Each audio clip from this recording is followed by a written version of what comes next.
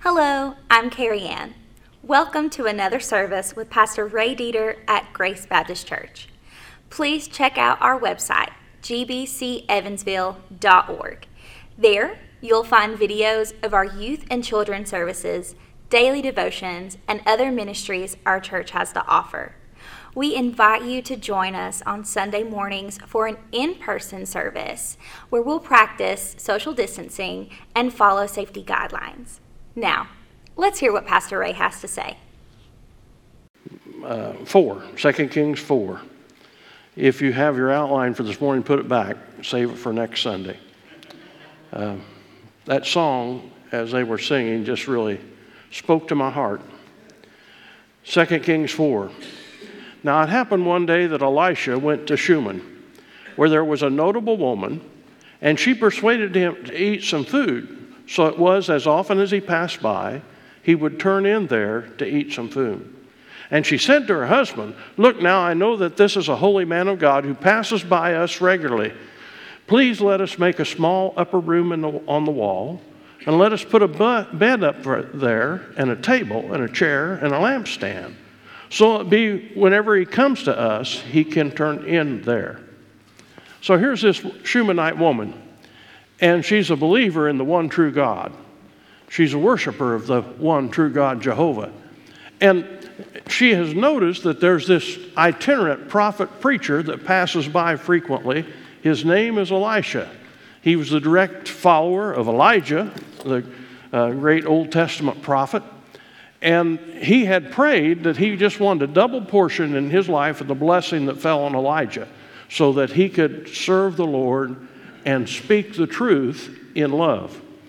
And she had noticed him, and so she realized that he lived the life of an itinerant prophet. Meant he had no property, he had no home of his own. He actually probably didn't really know every day where the meal was going to come from. But he was totally dependent upon God, and God moved her heart to prepare a place for him. She began by feeding him a meal, and then she prepared a place in their home where he could come and stay and pray and rest and seek the Lord. It is amazing to me how many times God uses ordinary people like you and I to do special things in the life of other people that bring tremendous blessing to them. She was just an ordinary lady, but she had a commitment to the Lord. And in the midst of that commitment, she saw an opportunity to do something for God by doing something for his prophet, by doing something for Elisha. And she did what she knew how to do. She made a meal, and she made him a place in her home. You know, so many times we think about Christian service and we think you have to do something spectacular in a spectacular fashion, in a spectacular public way, but that's not the way God often works. He often works in the small, everyday things of life. And this is how he worked in the life of the Shunammite woman into the life and poured into the life of Elisha. She took what she normally did. She always prepared a meal 3 times a day. She kept her house clean and regular and ready, and she saw an opportunity to do something there in the midst of her daily routine to bring God glory and honor by serving him through serving Elisha. And it happened that one day that he came there and he turned into the upper room and he lay down there. And he said to Gehazi, his servant, "Call this Shunammite woman." When he had called her, she stood before him. And he said to him, "Say now to her, 'Look, you have been concerned for us with all this care. What can I do for you? Do you want me to speak on your behalf to the king or the commander of the army?" And she answered, "I dwell among my people." Elisha recognized her service, and he wanted to do something for her in return. He greatly appreciated that room. It probably was just one of the few places, that, if maybe not the only place, he could go and just be in solace and be alone and be with God. And so his response is, "I want to do something back for you." She said, "Well, I'm satisfied. My life is good. There's not really anything I need." And then he said to Gehazi, "What is it to be done for her?" And Gehazi answered, "Actually, she has no son, and her husband is old. Now, in biblical times, a woman who was a widow and had no son was kind of at the mercy of those around her in her community. She had no one to care for her. She had no one to provide for her. Didn't have Social Security like we did, didn't have many of the programs that we have that help folks when they're in distress. And so a woman without a son to care for her in her old age was in a dire situation. And so Gehazi says to the prophet, well, here's the thing she needs more than anything. She needs a son. And you can hear the doubt in his voice. It's probably not going to happen because her husband's old. And he's past the age where they might have a child. So Elisha said, call her. And when he had called her, she stood in the doorway. And he said, about this time next year, you shall embrace a son. And she said, no, my Lord, man of God, do not lie to your maidservant. She said, I can't believe this news. He said, you're going to have a boy. You're going to have a boy. You're going to have a son to take care of you in your old age. You're going to have a son who's going to look out for you. He's going to be there. This is a promise from me, from God. But she's doubtful. Reminder of Sarah and Abraham when Sarah said, I'm too old to have a child. But the woman conceived and bore a son when the appointed time had come, of which Elisha had told her. And the child grew. Now it happened one day that he went out to his father to the reapers, and he said to his father, my head, my head. So he said to his servant, carry him to his mother. And when he had taken him and brought him to his mother, he sat him on her knees till noon, and then died. Picture this. You talk about a shock. First is the shock that she would conceive and have a son, which was unexpected, and she couldn't believe it was going to happen. And now this son has grown up to where he's big enough he can leave his mom and go to the field and be with his dad.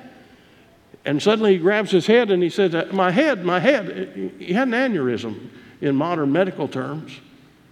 He was carried to his mother, but he soon died. Now think about that.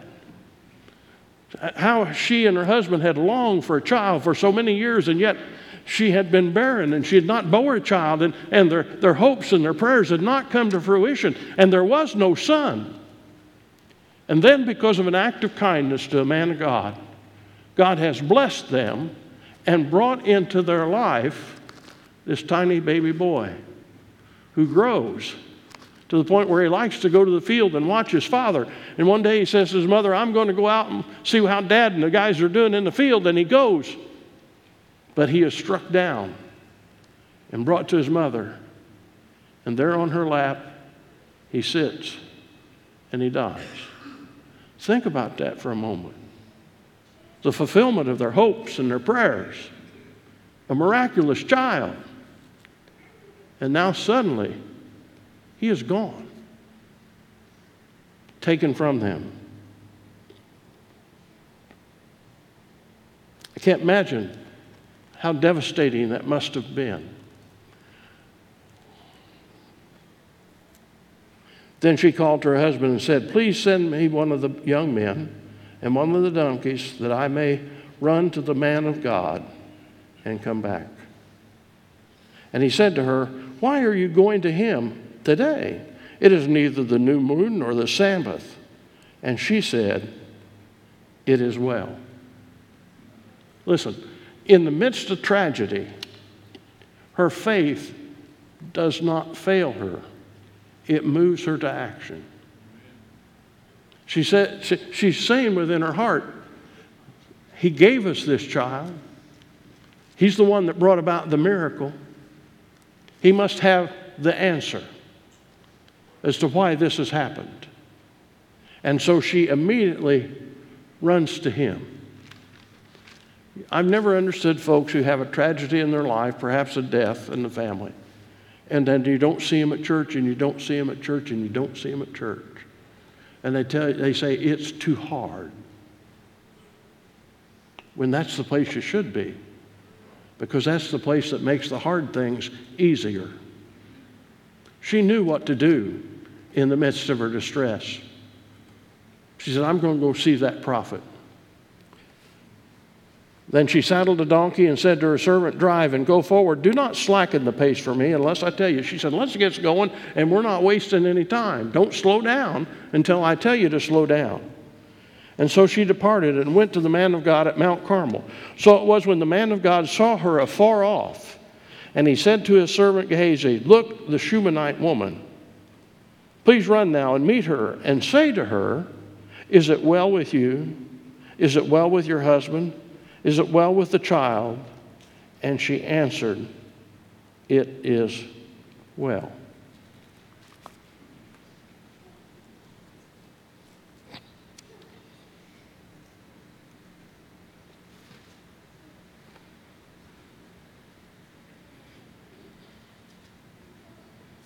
When life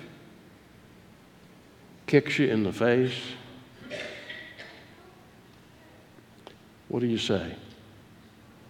When your expectations that you had and your hopes that you've had come crashing down around you and tumble in like ashes, what do you say?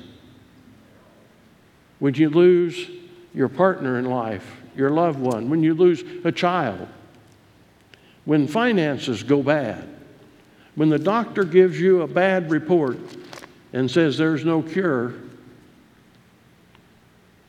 what do you say in your soul? Some people curse God. Some people deny their faith. Some people become angry.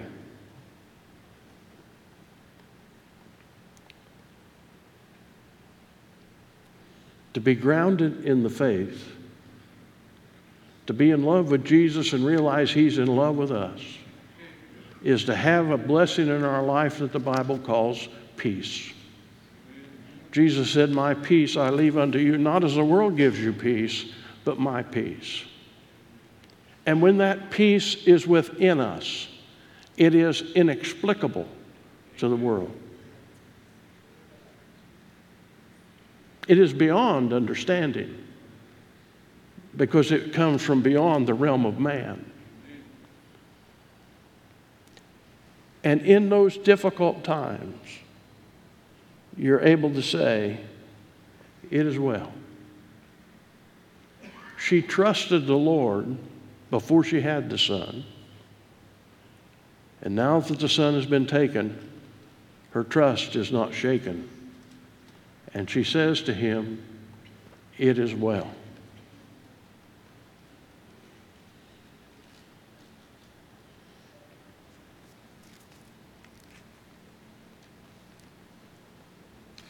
I once ministered to a family that went through 4 tremendous tragedies in the space of 18 months, including the death of their adult son in a car accident. And I never will forget, in the midst of it all, I would ask them, how are you doing? And they would say, it is well. You see, when your soul rests in Jesus and it is well with your soul, what can the devil really do to you? He can throw all kinds of trials and tribulations at you. James says, remember, those things that come into our life that are those difficulties are sent not by God to test us and try us, to trip us up, but they come from the devil himself. And he said to count that joy and use that as a way to grow and develop. I don't know where you're at in your life. I don't know what's going on. But I'll bet for many of you, it's been hard and difficult. And when we have Jesus Christ as Lord and Savior, we are able to say, it is well. Now she came near to the man of God at the hill, and she caught him by the feet. And Gehazi came near to push her away. But the man of God said, let her alone, for her soul is in deep distress, and the Lord has hidden it from me and has not told me. And she said, did did I ask a son of you, O Lord? Did I not say, do not deceive me? Then he said to Gehazi, get yourself ready, take my staff in your hand, and be on your way. If you meet anyone, do not greet them. If anyone greets you, do not answer him, but lay my staff on the face of the child.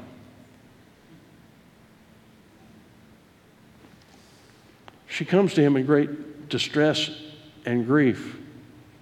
And she says, I don't understand this. Didn't I tell you? Did I ask for this son? Did I ask you to do this? And now all this has befallen me. And she's saying to him basically, all my joy has been turned into this great overburdened, overwhelming grief. And perhaps it had been better if I'd never had him. Can you imagine that? She's just saying, listen, I am overwhelmed with this. And the prophet ministers to her. He comforts her. His servant would remove her, but he tells her, leave her alone. And then he does a strange thing. He says to Gehazi, take my staff and run to her house and lay it on the face of that child that's laid out there dead. And the mother of the child said, as the Lord lives and as your soul lives, I will not leave you. So he arose and followed her. Now Gehazi went ahead of them and laid the staff on the face of the child, but there was neither voice nor hearing. Therefore he went back to meet him, and he told him, saying, the child has not awakened. And when Elisha came to the house, there was the child lying dead on his bed. And he went in, therefore, and shut the door behind the two of them and prayed to the Lord. And he went up and laid on the child and put his mouth on his mouth, his eyes to his eyes, his hands to his hands. And he stretched himself out on the child, and the flesh of the child became warm. And he returned and walked back and forth in the house, and again went up and stretched himself out. Then the child sneezed 7 times, and the child opened his eyes. And he called Gehazi, and he said, call this Shunammite woman. And he called her, and when she came to him, he said, pick up your child. So she went in and fell at his feet and bowed to the ground. Then she picked up her son and went out. There is no situation where God is not in charge. Absolutely none. There are times when we feel alone. There's times when we feel abandoned. There's times when we think that the tunnel is so dark there's no light at the end of the tunnel. But do not be deceived. God is always, always in charge. Amen. And in the midst of tragedy, He can be glorified. What we have in this story is a double miracle. The birth of the child, the death of the child, and the rebirth of the child. And it demonstrates to us that God cares about the details of the life of every believer and follower of God.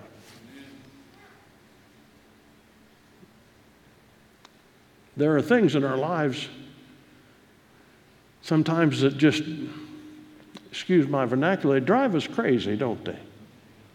We look for answers. We look for comfort. We look for strength. And the answers sometimes aren't forthcoming. I've told the story here before. I had a seminary professor that had a bumper sticker that said, Jesus is the answer. And one of our other more liberal professors would give him a hard time about that. And he said one day, well, what is, Dr. Bainey, if Jesus is the answer, what's the question? And Dr. Bainey said, it doesn't matter what the question is. Jesus is always the answer. And I don't know where you're at in life, and I don't know what's befallen you, and I don't know what sadness and struggle and difficulty you're going through, but I'm here to tell you this morning, the answer is found in the one true God and His Son, Jesus Christ, who is the only path to Him. God was glorified. God responded. And then in the midst of the tragedy that came, God responded again, and the son was restored to his mother. But what I want you to notice in the midst of it all, and we've gone through all the way to get to this, is her response not once, but twice.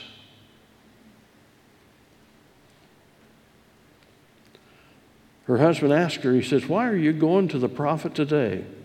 It's not the Sabbath, it's not the day we worship." And she said, "It is well." And when the prophet sends Gehazi to her in the midst of it, and he says, "Ask her, is it well with you? Is it well with your husband? Is it well with your child?" We find out later he doesn't know the child has died. And she answered, "It is well."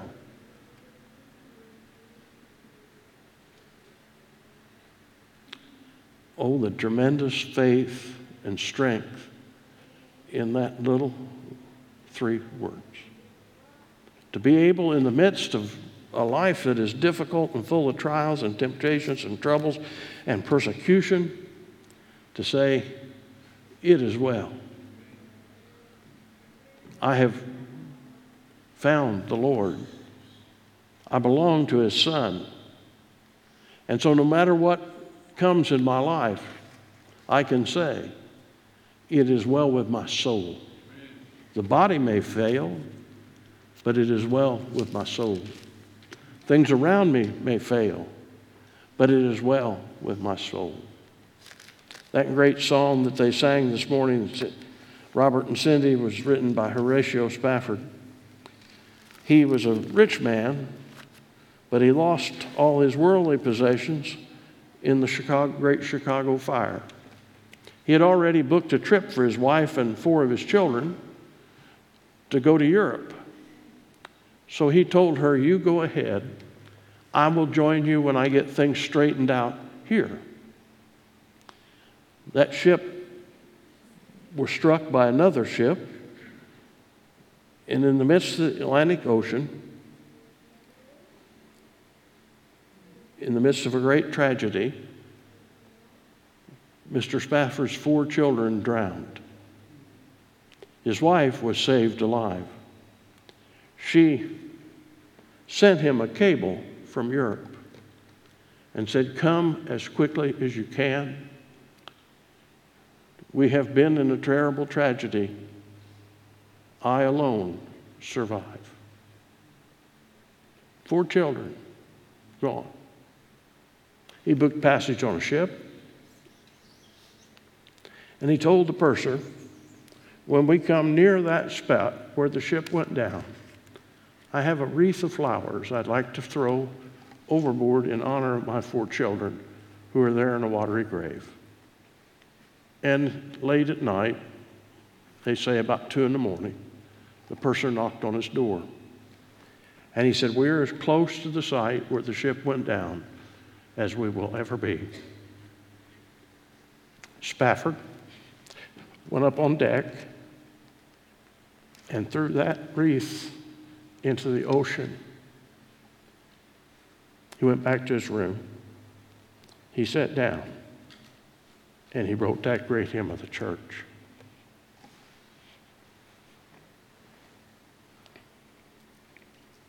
In the midst of loss and overwhelming grief, he wrote, "It is well with my soul. When sorrow like sea billows roll, thou hast taught me to say, it is well with my soul." We can say that because when we belong to Jesus Christ as Lord and Savior, we know the sufferings and the difficulties of this life are but for a season. They are as passing as the noonday sun that turns into the evening sun and the sunset. In the midst of that, we have a calm assurance that comes from God that one of these days, those sorrows, those sadnesses, those troubles will all be gone. And we will dwell in his presence in joy forever and ever and ever. So my encouragement to you as a believer and follower of Jesus Christ is to remember this widow. Remember her faithfulness and trust in God. And in the midst of all that she faced and the adversity, difficulty that were in her life, she just gave us those three simple words: it is well. It is well with my soul.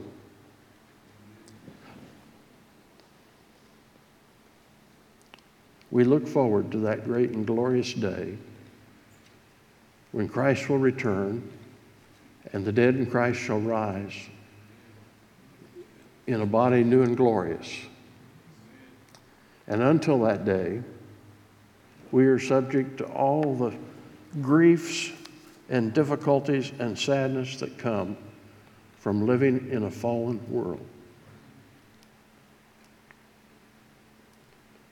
But in the midst of that, we have an inexplicable, irremovable joy and peace.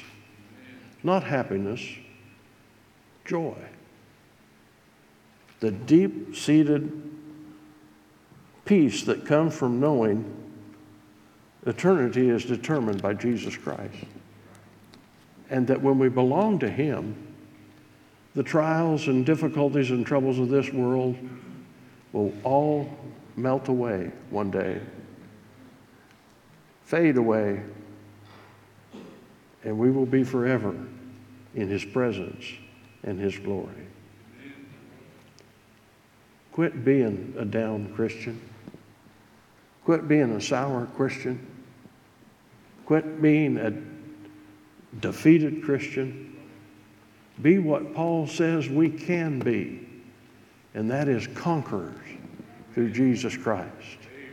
Those in the midst of everything can set an example to the lost and dying world and say, it is well. Our Heavenly Father, we pray you'll be glorified in all things. We thank you, Lord, that we can put our peace and trust and hope in Jesus to the point where we can say, it is well. Even when sorrow and sadness roll like great sea billows across our lives and our souls, and we find ourselves in the midst of that dark and difficult, depressing place, we can lean upon you and still say, it is well. Thanks again for joining us for another service with Grace Baptist Church. Connect with us using the social media links on our website, gbcevansville.org. We look forward to seeing you again next week.